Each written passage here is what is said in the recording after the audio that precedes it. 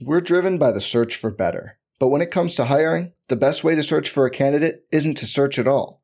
Don't search, match with Indeed. Indeed is your matching and hiring platform with over 350 million global monthly visitors, according to Indeed data, and a matching engine that helps you find quality candidates fast. Leveraging over 140 million qualifications and preferences every day, Indeed's matching engine is constantly learning from your preferences. Join more than 3.5 million businesses worldwide that use Indeed to hire great talent fast. And listeners of this show will get a $75 sponsored job credit to get your jobs more visibility at Indeed.com/Blue Wire. Just go to Indeed.com/Blue Wire right now and support our show by saying you heard about Indeed on this podcast. Indeed.com/Blue Wire. Terms and conditions apply. Need to hire? You need Indeed.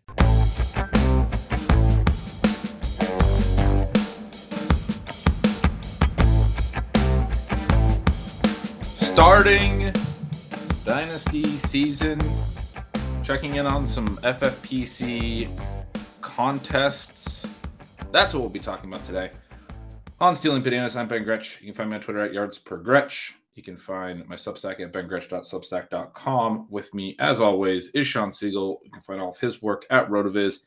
Sean, it's kind of a choppy title. We want to talk a little bit more about the playoffs. We want to talk a little bit more about the beginning of Dynasty season and some of the things that we're planning to do with our team and some of the things that people who listen to the show who are in their own Dynasty League should be thinking of doing here in January and into February.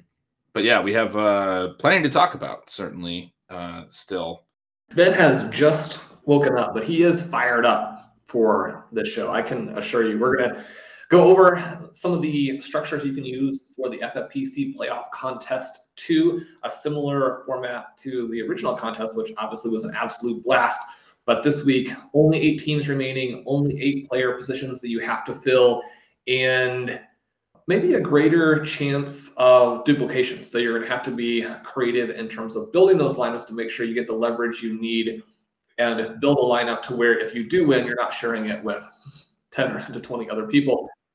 Ben, we're also going to be discussing, we closed last week's show, and I thought it was a lot of fun, talking some Dynasty, talking a little bit Darren Waller and what his trade value was, because there had been a trade in our league with Waller. And then right as we were closing the show, we actually got an offer that included Waller from the team who had just acquired him. So we'll be looking at that a little bit, starting to break down our offseason plan for this Dynasty team, and also then applying that to Dynasty in general, kind of how we want our teams to look, how we want the offseason to progress, what we're excited about, what strategies, what tactics we will use, and trying to look at it from the perspective of a specific team, but also then how do you generalize that? What big picture things are we trying to do? So these two elements are a lot of fun. I'm excited for the playoffs. I'm excited to start making Dynasty trades, and we'll see where we go here. Yeah, absolutely. And you are right. I did just wake up. I'm a little bit on island time already. It is nice to be into the off season. Yeah, the second chance FFPC playoff contest is very fun.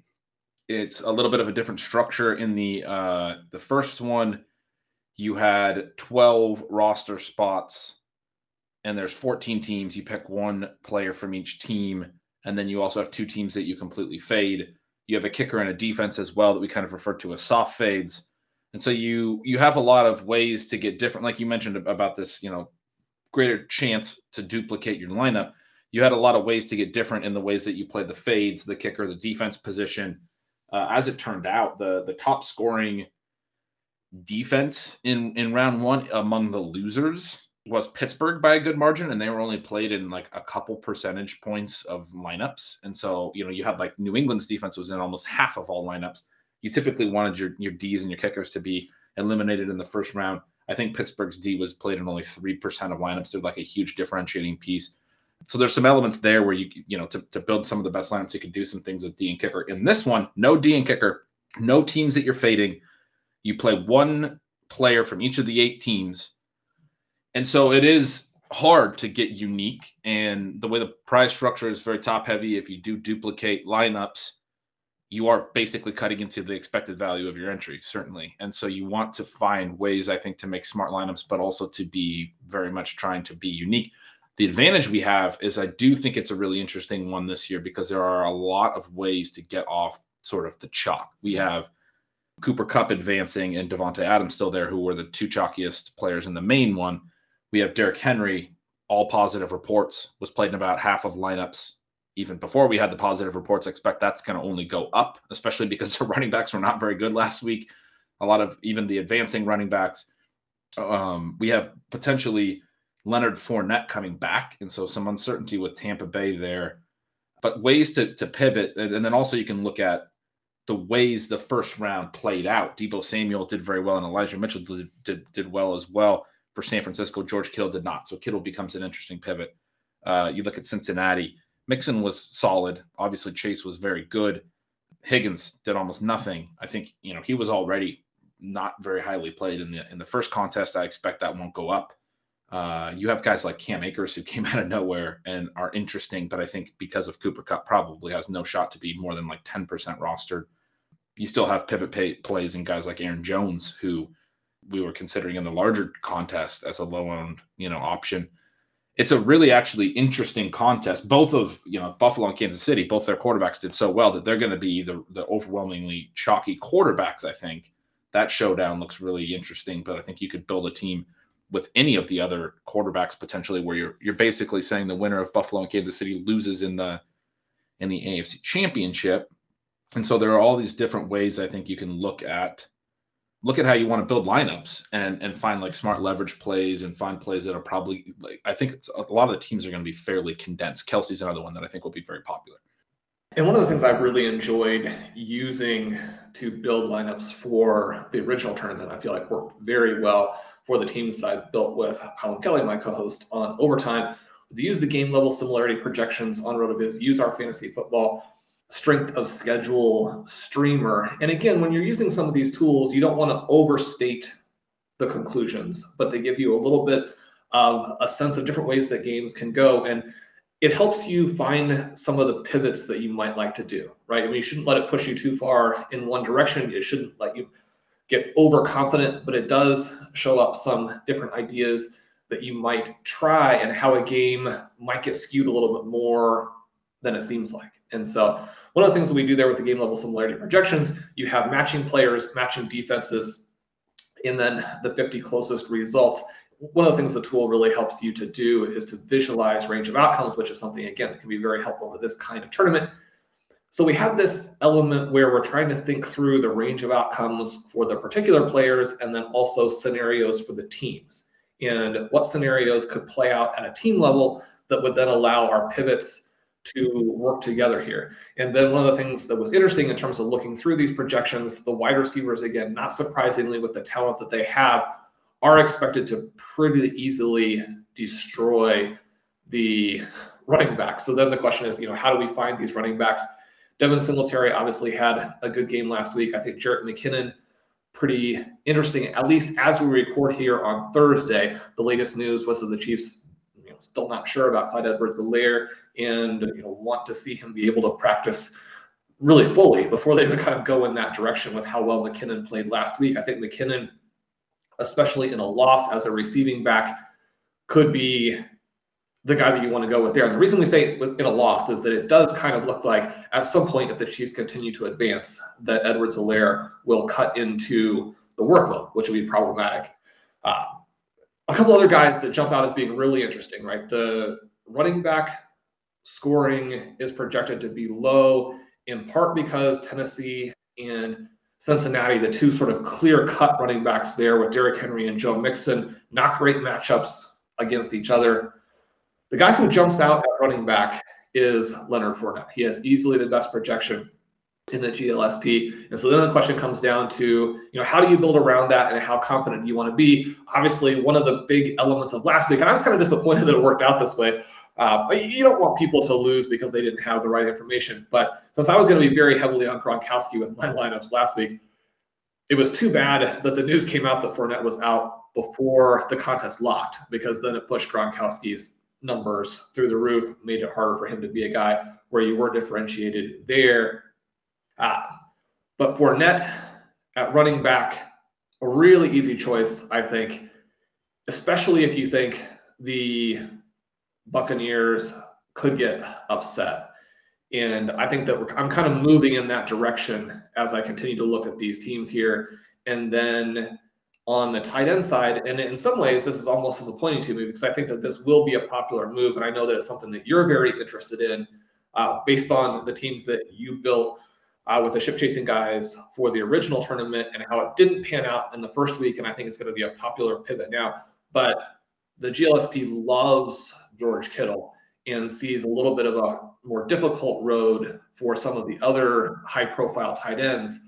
Within the context here of maybe it being a popular pivot already, it's almost one of those things where I hope that people stick with Debo, and not even that I won't have a team with Debo myself. I mean, at this point, he's becoming my favorite player. He's just so ridiculously good and ridiculously fun. But I think that as you build these teams for this tournament, I mean, Kittle has to be front and center in terms of how you're thinking about the build. Yeah, I love those. I think I'm just pulling up some ownership. Debo came in higher than I expected in the main tournament, and Pat Green did some awesome ownership projections and does so incredibly well with those. They were very, very accurate. That is one guy that came in higher than I think any of us were expecting. You had Kupp and Adams as the highest, which was expected. And then Debo was like a tier above anyone else. He was on 64% of rosters in the main contest. Adams was, I believe, at 70 something percent. And then you had Kupp over 90% of teams. Adams was 77%. Kupp actually came in really high at 91, which is sort of hard to argue with. I mean, even as he had this really down game and it was like the perfect scenario for him to not succeed because he wasn't really catching passes early and they got way out ahead. He still winds up catching a TD late and still has like a 17-point game. I mean, he's just feels like he's going to get there regardless. But Debo was actually closer to Devontae Adams than Adams was to Kupp, which was sort of interesting. He's was very popular. And he obviously scored again. They run their whole offense through him, as we sort of know. They're going to use him as a runner. They're going to use him as a receiver. When they need big plays, they're going to scheme ways to get the ball in Debo's hands. You don't have the concern like we saw with like CeeDee Lamb last week that we talked about on an earlier show this week, where the Cowboys basically seemed not to understand they have a good football player on their team and aren't calling any plays to ensure the ball is in his hands somewhat. Is it like literally the opposite, right? San Francisco is going to make sure they're putting the ball in Debo's hands. One of the early offseason things I've seen is people discussing a little bit that this is going to be a trend. I would say this is one of the macro takes. This is a time of year that I'm looking at a lot of macro takes. This is one of the macro takes that I think is maybe one of the silliest, is this idea that what Debo has done is going to be replicated or even replicable. Because I think you look at Debo, I mean, you look at the TD he scored this week, it was a pitch outside from the halfback position. He waits patiently. He finds a cutback lane into traffic. And I actually went back and watched it a few times because I had faded him in this contest, I guess. Largely, he was like one of our biggest underweight positions. But it made me so mad to continue to watch how he broke out of that massive bodies and then split two defensive backs that were both 5 yards further downfield. And, one was coming over from the weak side and maybe not coming over as fast as they should have. But you had this situation where he finds a way to get out of this massive bodies, pick his cutback lane, and then split two DBs that are further downfield on the third level. And, obviously score the touchdown. But it's just like, I mean, he's legitimately one of the most explosive play one of the best explosive play halfbacks in the NFL, like full stop, maybe ever. Like he has these traits that like you hope your halfback has, where he has the patience, the ability to let blocks set up, and then the explosiveness. I mean, I don't have stats on his explosive play rate when he's been at the halfback position, but I have to imagine that these long touchdown runs that he continued to do all season, as a rate of his plays at halfback specifically, it has to be comparable to the best of all time. And I think it's probably better than like the Jamal Charles explosive play rates or the Derrick Henry explosive play rates. Yeah, I mean, you look at Debo and what you see is basically Jamal Charles Christian McCaffrey, that type of player. I mean, it's more likely in some ways that we see McCaffrey used like Samuel than wide receivers used like Debo is being used. I mean, the runs that he is creating, running backs can't do. And so the idea that wide receivers would be able to go in there and do those, I mean, that's going to be pretty challenging. Now, I do think that there's this possibility that we'll get the playmaker more involved. And one of the things that we do see when you're looking at prospect analysis is that some of these peripheral touches matter, right? When you're wide receiver, and it's especially true for the smaller receivers. And I think that, Debo, obviously very stout, but, not a 6'4", not a Calvin Johnson type of player there, especially for the smaller receivers. You see the value in terms of things like punt returns, kick returns, rushing touches. Those things are very positive indicators for their potential NFL success. And then if you can take some of those players when they're at the NFL level and get the ball in their hands, after we had our long talk about CeeDee Lamb yesterday, I was just thinking about it through the day, and just more and more this kind of frustration and clarity in terms of the difference between the players like that. And even sometimes the good players will go through those stretches as the team kind of does some self-evaluation and figures out what they need to do. But like you said, there's just this very clear-cut contrast between the teams where, I mean, when you have a Cooper Kupp or a Devontae Adams, and Kupp is just so obvious, but even, you think of Adams and how the Packers are going to play, there's absolutely no chance that the Packers go out and play their game this weekend the way that the Cowboys did with Lamb last weekend. And so, I mean, that's not something where it's like, okay, the volume is going to go up and down a little bit. There's just no chance. It's completely different situations. And for Lamb to get where he needs to be, it's got to be more that situation, which means the team has to believe in that. The quarterback has to believe in that and has to be able to make those throws, which Prescott has a lot of strengths. Clearly, he's not Aaron Rodgers. And so, there are some differences there. But getting back to this point, with Samuel and what you're talking about, I could see teams try and get their playmakers involved more, and that would be smart. And if you can't do it through passing plays, then having the occasional handoff and the occasional sweep, those types of things. I mean, obviously we saw with Robert Woods, who, is a pale comparison in terms of what he could do compared to Debo. But we've seen teams do that. I think we'll see them do it a little bit more. But the idea that they could do it in a way that is like what Debo does, I mean, you just can't, because it's not. Yeah, there's no way. I mean, he literally is bringing something that halfback. You hope that your halfback could even dream of bringing. You can't just magically recreate that. And certainly an element of that as well is just the San Francisco running game and the way that they've been able to create explosive plays no matter who's at running back over a very long period of time. That is helpful. So, teams would love to recreate the San Francisco running game and their blocking schemes and the way that Kyle Shanahan does things. They would have done that before now if it was that easy. I love everything you just said. The Bengals did it this week with Jamar Chase. They gave him 3 rush attempts. He had 7 all season. A couple of end arounds. It was more like the traditional wide receiver touches, but the same concept, right? Let's get the ball in this elite athlete's hand. He had I think 25 rushing yards on those 3 attempts. It was a helpful part of their offense to get a couple 7-8 yard runs. When you have low 4.3 speed, I mean, you want to have the ball in your hands some. There's no question. So that's the part where they I think it was obvious to anyone watching that game, said, we're going to find ways to get the ball in Jamar Chase's hands. When you were talking about Lamb, the thing that I really wanted to jump back in with that I had thought more about since our conversation earlier this week was, one, just crystallizing this idea that I talked a lot about in the last week's show. I won't go into all the numbers again, but he didn't run the full route share that he should have, essentially. As a first-round receiver, you just don't see it. He averaged in the low 80s in terms of routes per dropback. We got a question on chip chasing this week, Lamb or Waddle for next year.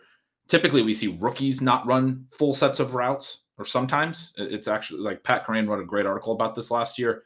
Waddle ran more routes than Lamb, even though I'm pretty confident. I haven't actually double checked, but the Cowboys had more pass plays, more dropbacks.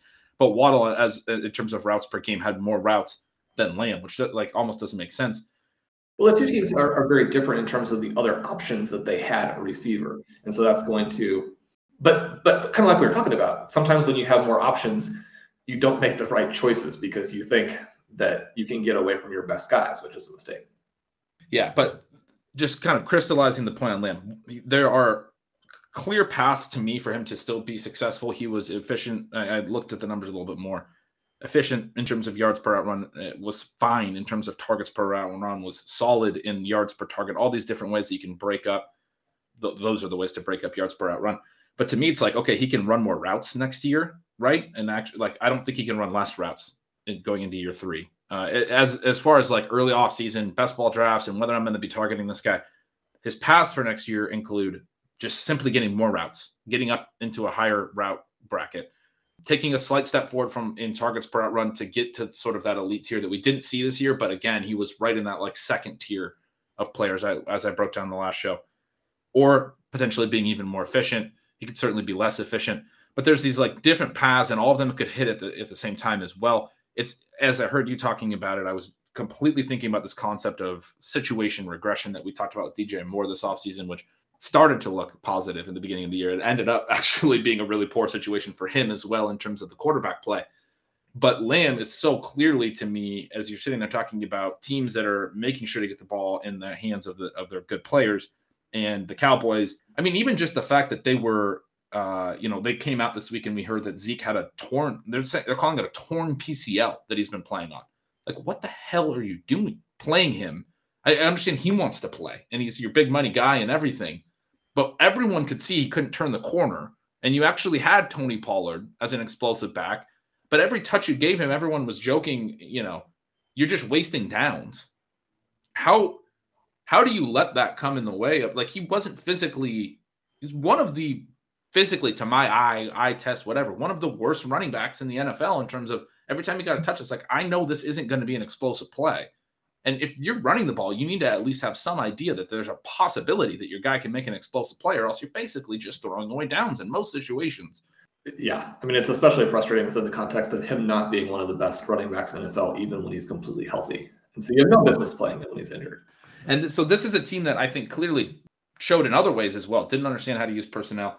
I think we can chalk up a decent percent of what happened to Lamb. If I was to pin sort of the situation element when I talk about situation regression or whatever, I've sort of sometimes been like, this was the 25th percentile situation. And, hopefully we would see the 50th percentile going forward. I mean, I think for Lamb, like, that's definitely a part of it, especially with the routes and the fact that they weren't designing plays for him and all these things. There is potential for that to happen in the future, certainly. So that's a positive.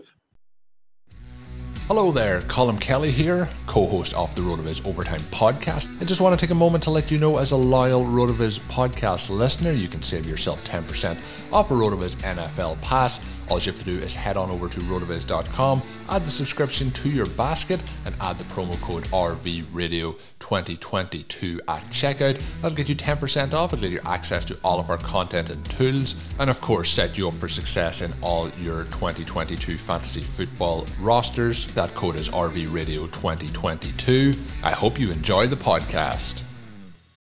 We're driven by the search for better. But when it comes to hiring, the best way to search for a candidate isn't to search at all. Don't search, match with Indeed.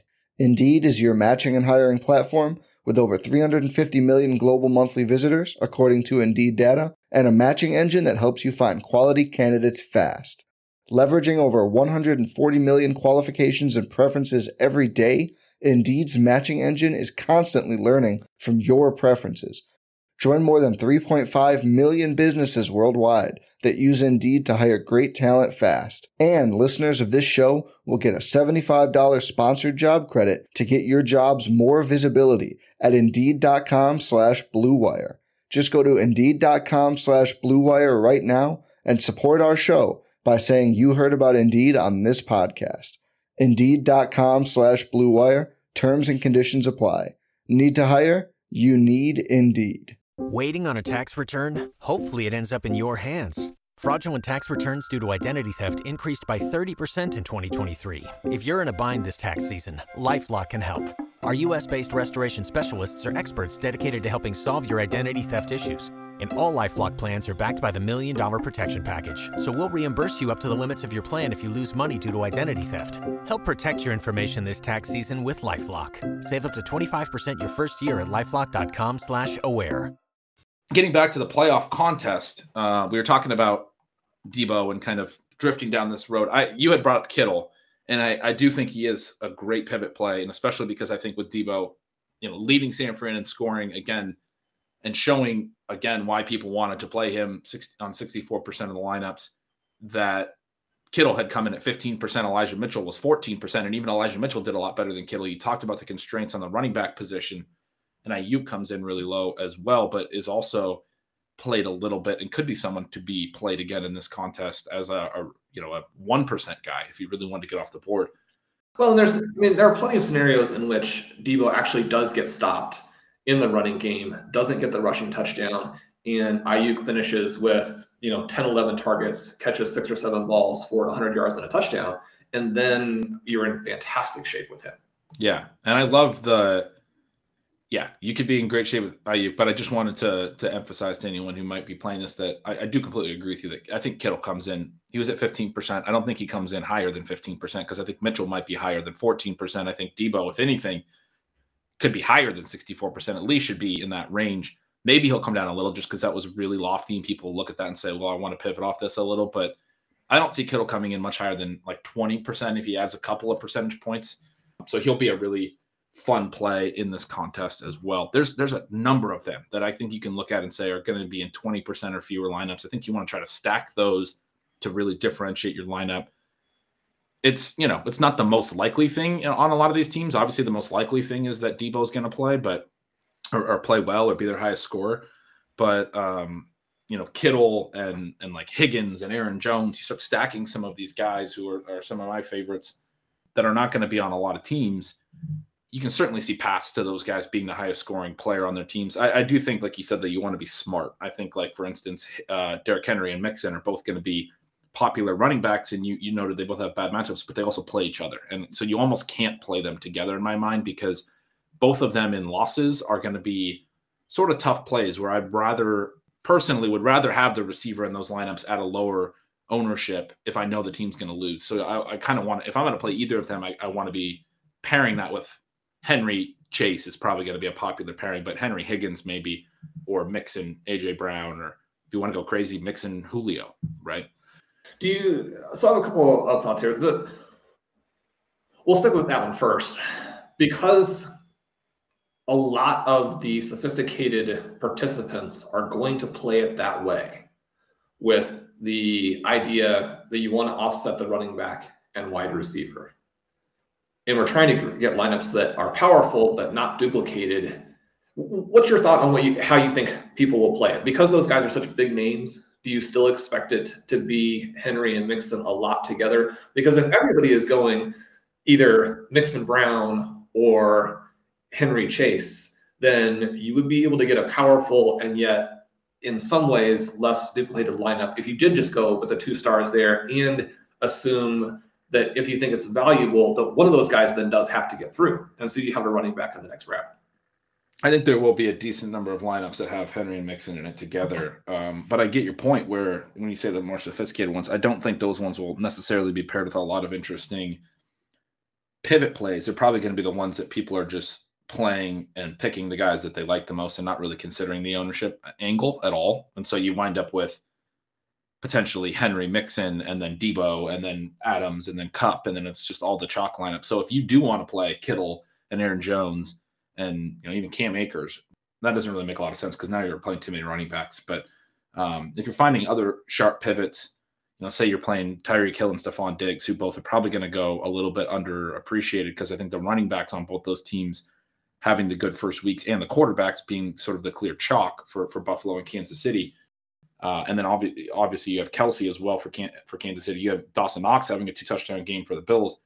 Diggs and Tyreek, I think, are other great leverage plays. There's a lot. I mean, almost every team you can look at and say there's a recency bias player that has way more ceiling than this and is probably not going to be owned enough in this contest. If you want to play those types of receivers and play, Ayuk or whoever, Kittle, I think you could play a Henry and Mixon lineup and probably be unique. I mean, I do agree with you. I think most of the lineups that play Henry and Mixon, there will be a lot, but they'll probably be the ones that tend to eat the chalkier plays across the whole contest.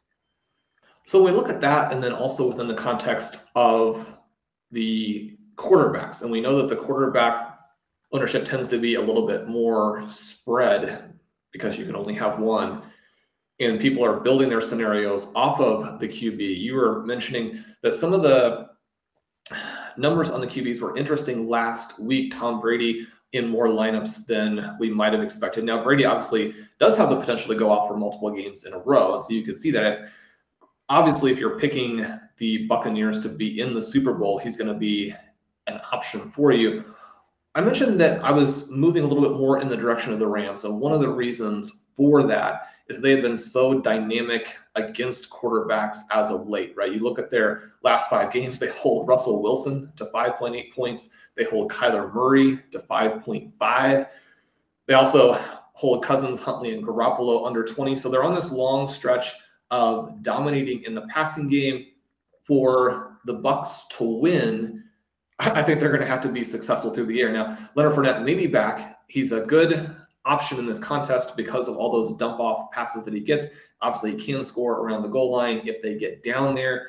And yet, Brady, I think, is a little bit trickier. That, in some ways, moves me off of Kupp as a guy to try and differentiate with. One of the reasons why Adams and Kupp were so heavily rostered to start with, beyond the fact that they're just stars, is that it's difficult to see them not playing multiple games, especially with Kupp. Since the thing with Adams that makes it a little bit trickier is the bye then robs you of a game, and you know you're going to play a very good team in the next round. Maybe you lose and you're out, in which case an Aaron Jones could easily sneak in there if he's the receiving back in the loss. With Kupp, harder to see that. But now that we're into a situation where they're going to be underdogs, you would expect them to win less than 50% of these games.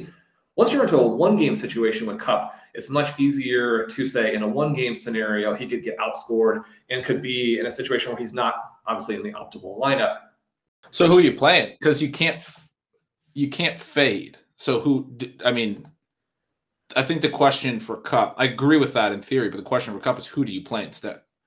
Yeah, and the other thing in terms of looking for these options is that you do have to have options that will score for you and options that fit with the rest of the scenario. We saw Akers get close to a situation where he had a big game. You're not necessarily looking for him against this Buccaneers defense.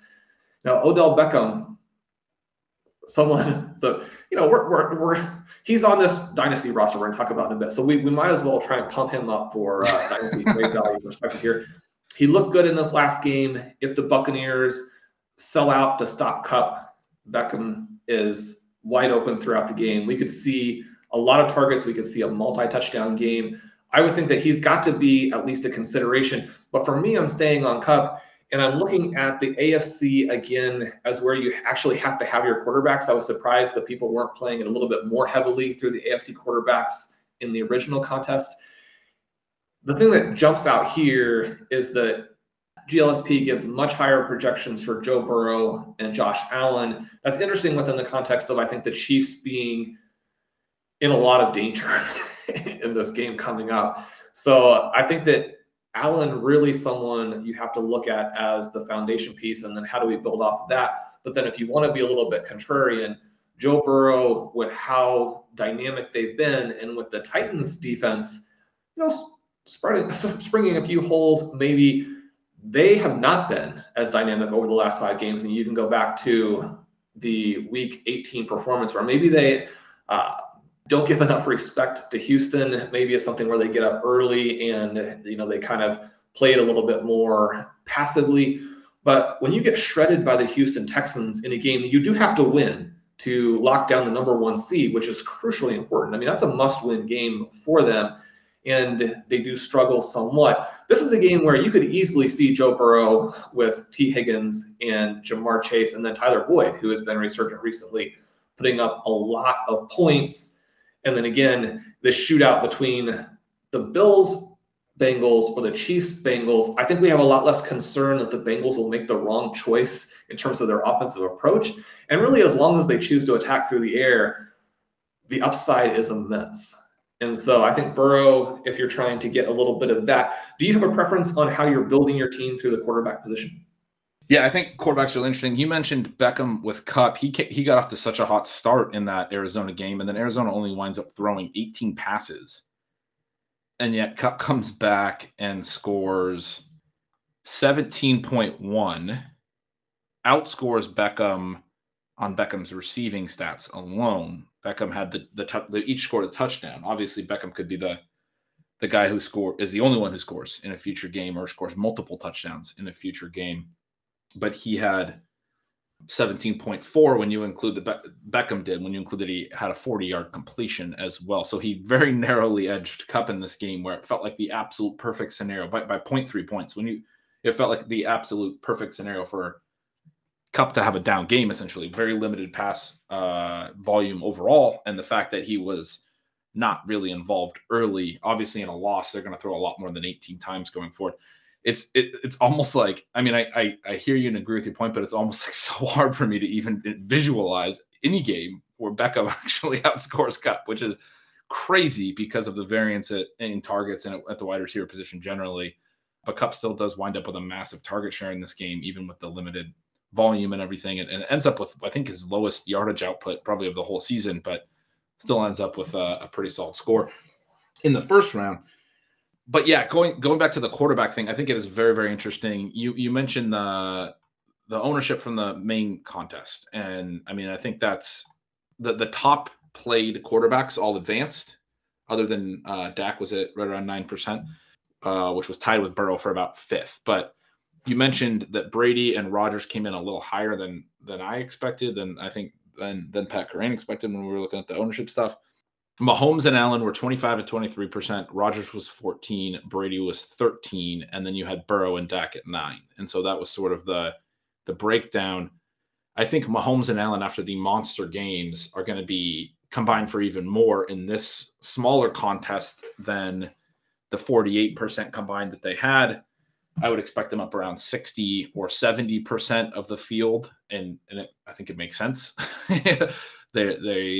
And I agree with you that I think Allen is probably going to be the one, especially because if you look at Mahomes, his weapons actually, did some things in the past game, meaning Kelsey had a solid game. Tyreek also found the end zone, whereas for Allen, Diggs did not have a very big game. All of his touchdowns went to guys, a couple of them went to Dawson Knox. One went to, I think, Gabe Davis. One went to Emmanuel Sanders, and one went to an offensive lineman, which those are all guys that were played very limitedly in this contest.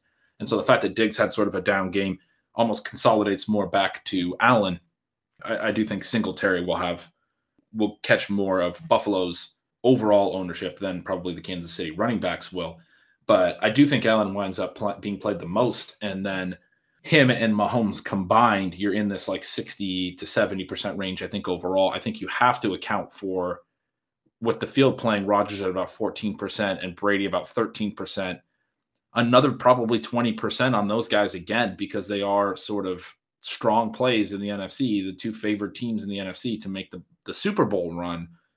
And so then you get down to, I think, probably only like 10 to 20% for all the other quarterbacks combined. I do think Burrow will be the clear 5th most popular quarterback I don't mean that in like a way that he's going to be low owned. I mean that in a way that he is going to have some ownership in being 5th and being behind those other 4. But it's hard for me to see him being much higher than 10% when you sit there and look at this contest and think that a lot of people are going to play Mahomes and Allen as good as they were. And people are going to probably play Rodgers and Brady more than they go to Burrow. So if you want to get to a guy like Burrow, I think the big advantage as well is if you're playing the Bengals to the Super Bowl, obviously you're playing Mahomes and Allen to not be in the Super Bowl. And so you're naturally pivoting away from the chalk in that scenario.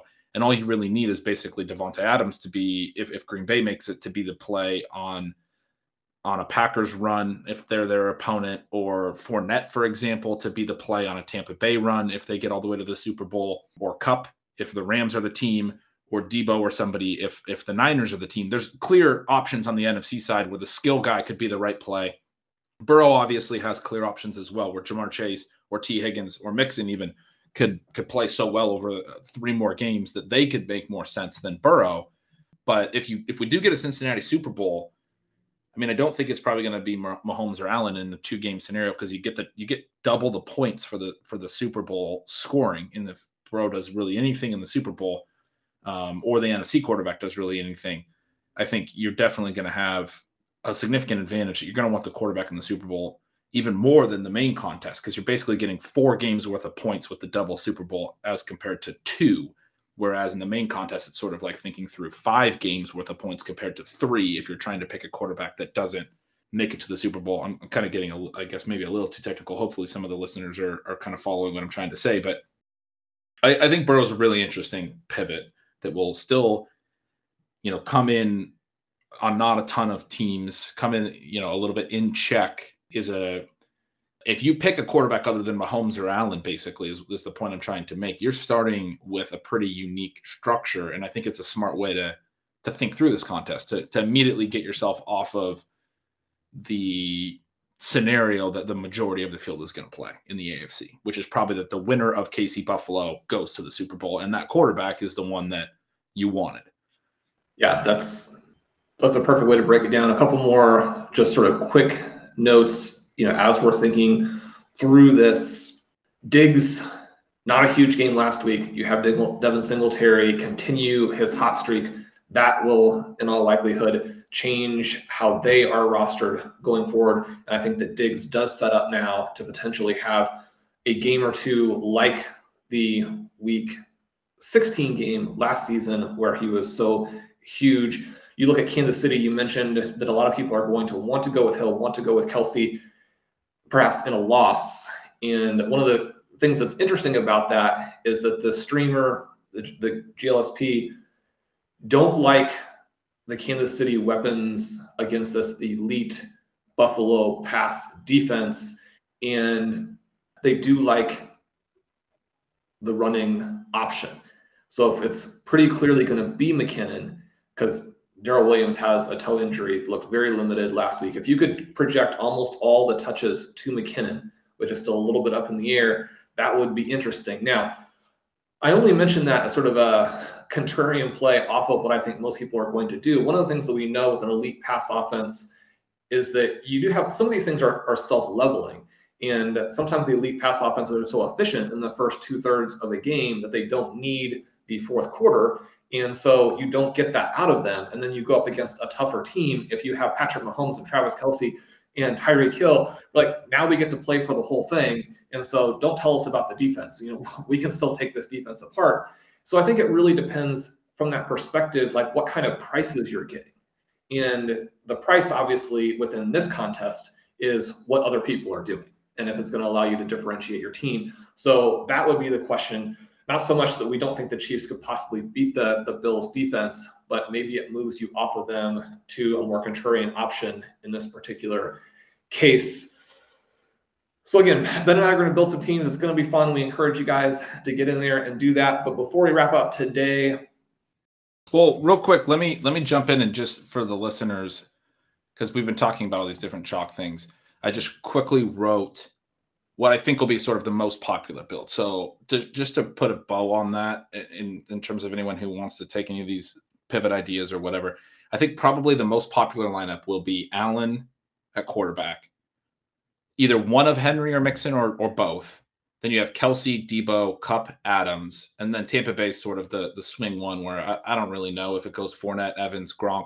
I think probably the most popular is not to have Henry and Mixon in together. So it's like Henry, Fournette, and then Chase, or Mixon, Fournette, and AJ Brown.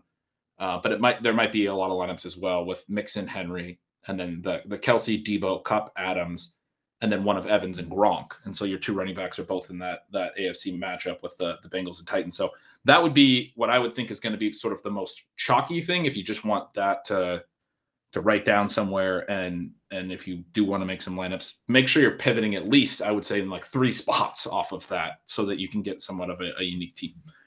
All right, Ben, we've started to get a lot of trade offers for our team here that has a lot of interesting pieces. We have 4 first-round picks. Those picks are the 103, the 104, the 107, and the 112. Kind of the heartbreaking thing here is that the 112 was a team that was not in the playoffs heading into the final week, and then had a huge final week, got through us in the quarters, went on to do very well in the semis and finals. And one of the things here with this too is the FFPC has a good format, I think, in that it disincentivizes massive tanking. in that you have a back draw for the 1 through 6 slots. You had mentioned before the show, I believe that Adam Harstead was pointing out that being either at the top or the bottom is helpful in Dynasty. Obviously, you want to be at the top and win, but the top couple picks there can really change your team. You need to move into that range in order to reload or rebuild. But having a ton of teams tanking at the same time in your league is not great for the competitiveness of it. The FFPC, the teams that finish with the 2 worst records, they do get a bye in the first round of the back draw. So you're guaranteed a top 4 pick, but obviously not guaranteed that top one, which is relevant here, I think, in terms of trying to make the contest. And you look at some of the teams that just miss, that can actually be the best spot because you're going to have a powerful team to win the back draw. The thing here, kind of wrapping this back around to this idea of having the 112, this team was obviously good enough that if they had missed and had been in the back draw, their chances of securing the number 1 pick for us would have been very high. Now, if you have the person's pick, it's pretty much up in the air if they will, start a real lineup during the back draw, because obviously their incentive is a little bit lower there. Now, there is a difference between having the 201 and the 206. And so from that perspective, if you still have your second round pick, you would still want to start a lineup and win that slot.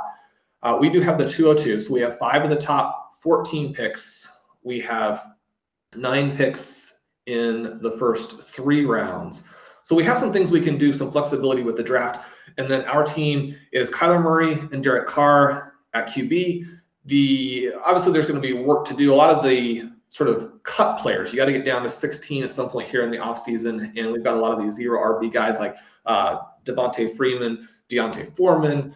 Those types of players will get cut, but we probably will be keeping running backs like James Conner and Ronald Jones.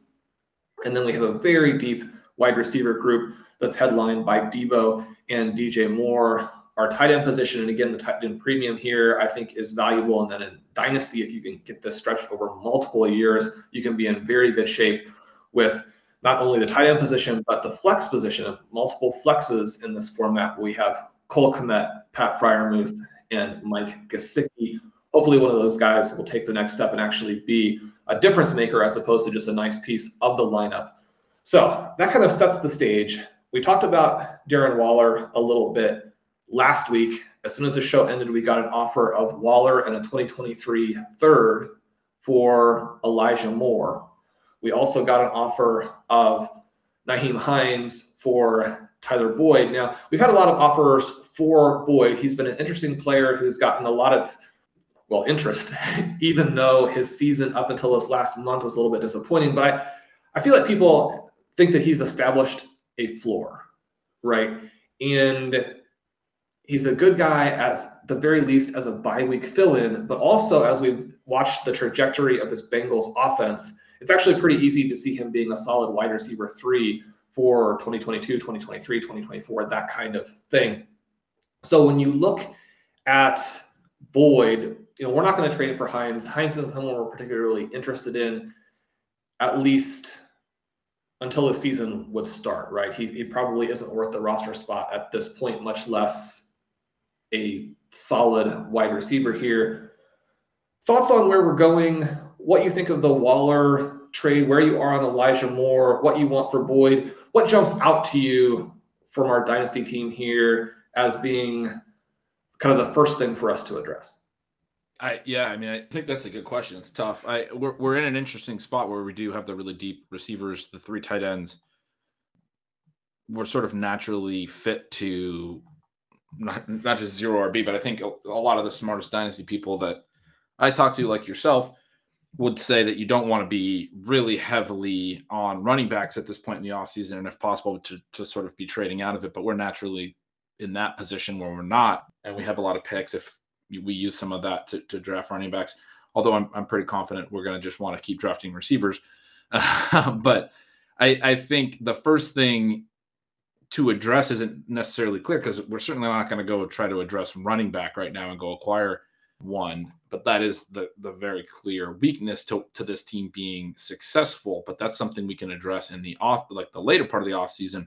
The Waller trade is interesting, but certainly we do have multiple tight ends. Now we can flex, but we kind of have our future tight end set up. And so there's some interesting elements to that where we could potentially be just sort of seeing Waller as this bonus player who has legitimate upside and high scoring potential. And we're still set for the future at tight end, but we're sort of locking ourselves into playing multiple tight ends. I don't think that's necessarily a bad path, but in tight end premium, but it isn't necessarily either the thing that I would jump at to give up Elijah Moore, who I think a lot of people are very high on.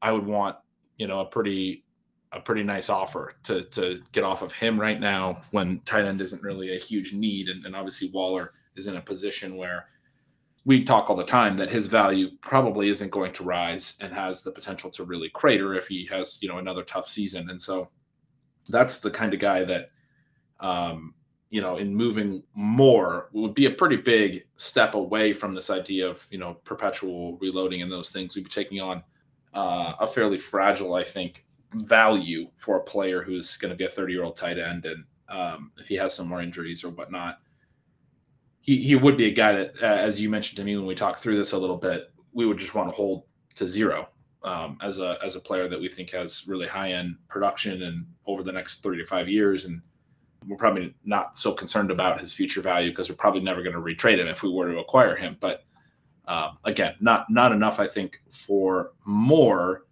I'm not sure about, Boyd or Moore, what I would actually want to make those trades. I do think, as we get these offers, we talked about a Juju offer on the last show. We're very deep at receiver with some players that have the potential to recoup value or be, solid receiver pieces in a format where you can play 3 receivers and 2 flexes.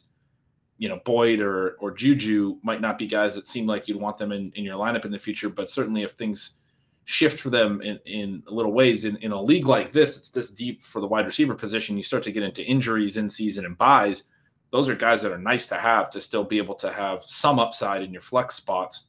And so guys like that are great. And yet also not we have a lot of them. We have a lot of paths there. We have Will Fuller. We have, Laviska Shenault, who had a really rough year and maybe has nothing, maybe it's just a true bust, but could also at least rebound and be in that range.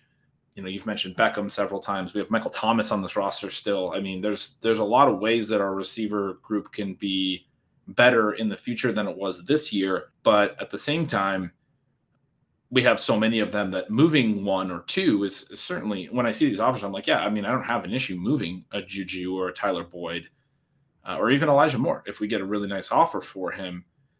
So maybe that's the place I would say we start, but finding the right offer, I think, is, takes a little work always. It does. And Elijah Moore tricky because there's, no question that he is a little guy that can hit the upside in some ways. He also is going to be on a team with a lot of questions. He's going to have a lot of questions at the quarterback position. But even with that, and you can say, well, he didn't have Zach Wilson for some of these games, and that was the true problem. But in his last 7 appearances, 6 double-digit scores, 2 over 20. He came in with an undervalued. People were excited about him, and because the offseason buzz about how he performed in camp was so enthusiastic, it's not like he was this undervalued player. But I think in a lot of ways, he was still an undervalued prospect before the buzz starts going. I think that it's easy to get in these situations where we have to sell the buzz to an extent because we know that what people are doing in shorts in the middle of summer is not that relevant, even though it's better to have good buzz than bad buzz. That's no question. But he's such a good prospect, had such a dynamic rookie season at times, and the ability to go vertical and to create big plays was obviously there. The upside would be someone like an Antonio Brown. And so it would be difficult to move off of that when there's almost no scenario in which his trade value drops over the next 18 months.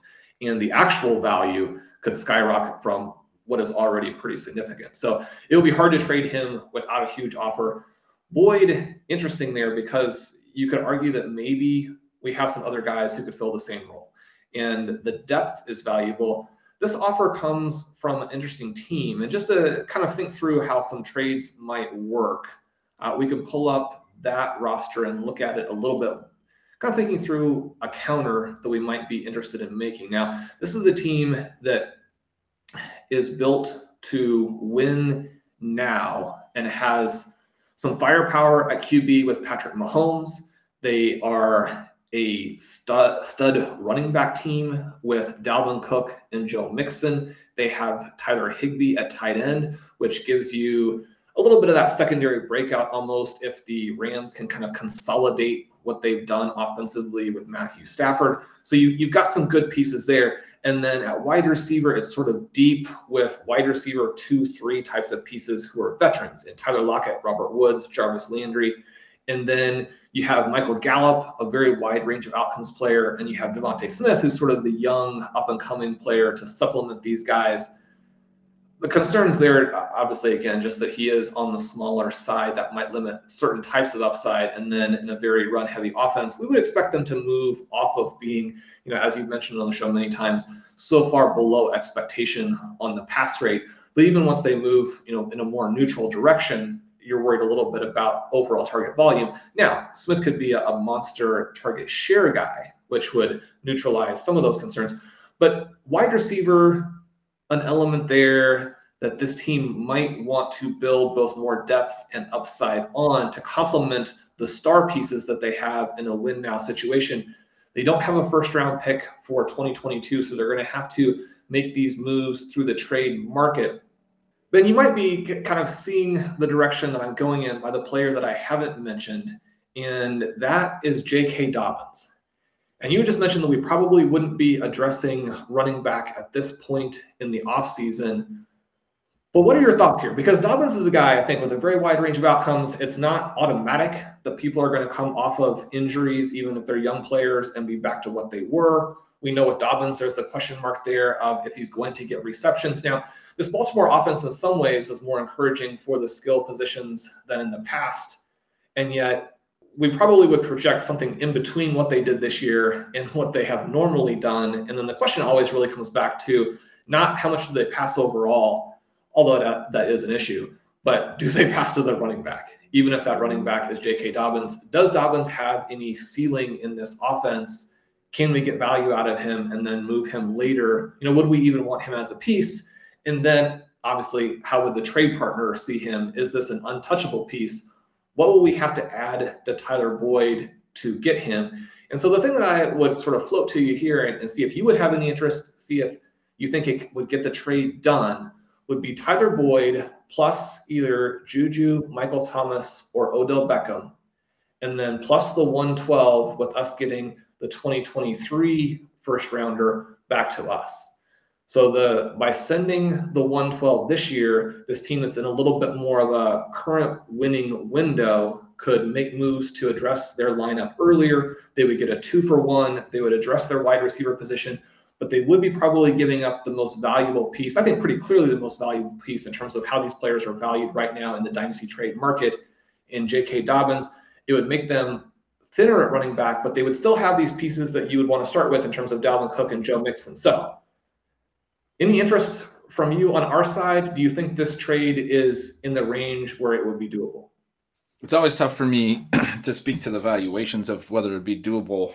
I just never feel like a much of an expert on the dynasty trade market. I do think in terms of our goals, it makes a lot of sense. Like trading the 112 for a 2023 first, just on its face, I think is probably a positive for us and could be a positive for the other side who is trying to get into the, to get into 2022 production, right? But even before that 2023 pick could ever be made.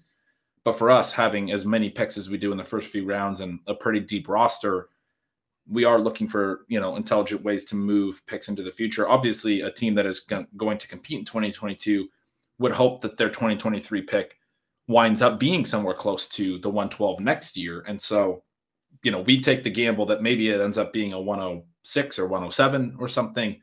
They get the pick this year. I think that could be a solid marriage and something that we should look at in any of our larger deals. As far as the players involved, Dobbins, I think, makes a lot of sense. The immediate thought for me with him is always, I always think of everything through the high value touch lens. Is there going to be enough, receptions and touchdowns for him to have a huge ceiling? Now, it doesn't have to be a huge ceiling, especially on this roster where we don't have really any running backs that we feel great about next year. I mean, James Conner would be the best. He had a very strong year, but he is getting up there in age, and we know that everything can change so quickly. And so it could be a thing where Conner is not very productive for us in 2022. We're hoping for a guy like a Ronald Jones to maybe land it on a new roster where he can get consistent usage and be a useful piece next year. But obviously, J.K. Dobbins, a healthy J.K. Dobbins in 2022 would be the clear top running back for this team, and we'd be putting him in every week. And even if he was only able to get us, 12 points per game or something, that would be a very useful thing. We'd be hoping for a lot more. I think there's the potential for him to be very efficient, obviously, in this running game. We've seen that in the past. We know that Lamar Jackson's presence is going to increase the efficiency of all the backs. We saw Devonta Freeman have a very strong year after he looked, like his career is probably winding down. It is a backfield that I think is going to elevate whatever the running back is in terms of efficiency, and the touchdowns could certainly be there for Dobbins and all of those things. My concern for me is that we're talking about acquiring a player who does have a current injury, is rehabbing that injury. There are those risks. And then if we navigate that correctly and things work out well, is the payoff right such that it makes sense to be taking on that risk now? Because if everything does go smoothly, and probably it will, he's still very young, and you would expect him to still have a career, right, and be productive at some point. Is the payoff, he's a tricky player to be acquiring where you're taking on some risk, more risk than any other player that's healthy, that he's good to go and healthy again next season. Maybe not a ton more risk. Obviously, there are advances in modern medicine and all that all that stuff. We should be somewhat bullish and somewhat optimistic, but a little bit more risk. And is the payoff worth, taking on that risk is the question that immediately comes into my mind. I think, again, you don't need him to be a 25 point per game running back or even a 20 point per game running back for him to be a useful piece. And so I don't have a clear answer to that. It's just the immediate thought that I had in terms of wanting to get a good price and wanting to get, if we were able to acquire him, wanting to get him at, and the receivers you're talking about are guys that I'd be willing to move. And so, I think it's right there in terms of if the other side is willing to do it. I think there's probably ways that could work. Yeah, so we'll probably float this counter offer, see what the interest might be. I always like to involve at least 5 pieces, 3 for 2s, 4 for 3s, because I just don't find that there are that many situations where the pieces are either identically valuable or fill the needs without of both sides without adding some other pieces in there. So we'll see if there's any interest. We'll keep you guys informed on how some of these dynasty trades are looking. If you have suggestions for what we should do, what we should be looking at in the draft, anything like that, you could send it to Ben. You can send it to Colin, who communicates with me on our pod content. You can leave them in a rating and review for us if you'd like. That'd be a fun way to do it. That'll be this episode of Stealing Bananas. We had a great time with you guys. As always, we're looking forward to maybe the most fun week of the NFL season. Build some of those FFPC playoff contest lineups. If you do have an interest, as always, I'm Sean Siegel. With me is Ben Gretchen. You can follow @YardsPerGretch. Make sure you sign up for Stealing Signals. Ben has some really cool off-season content coming for you. If you want to get a 10% discount to RotoViz, you can use the coupon code RVRadio2021 at checkout. Subscribe to our feed. You'll get these shows when they release, and we'll talk to you guys soon.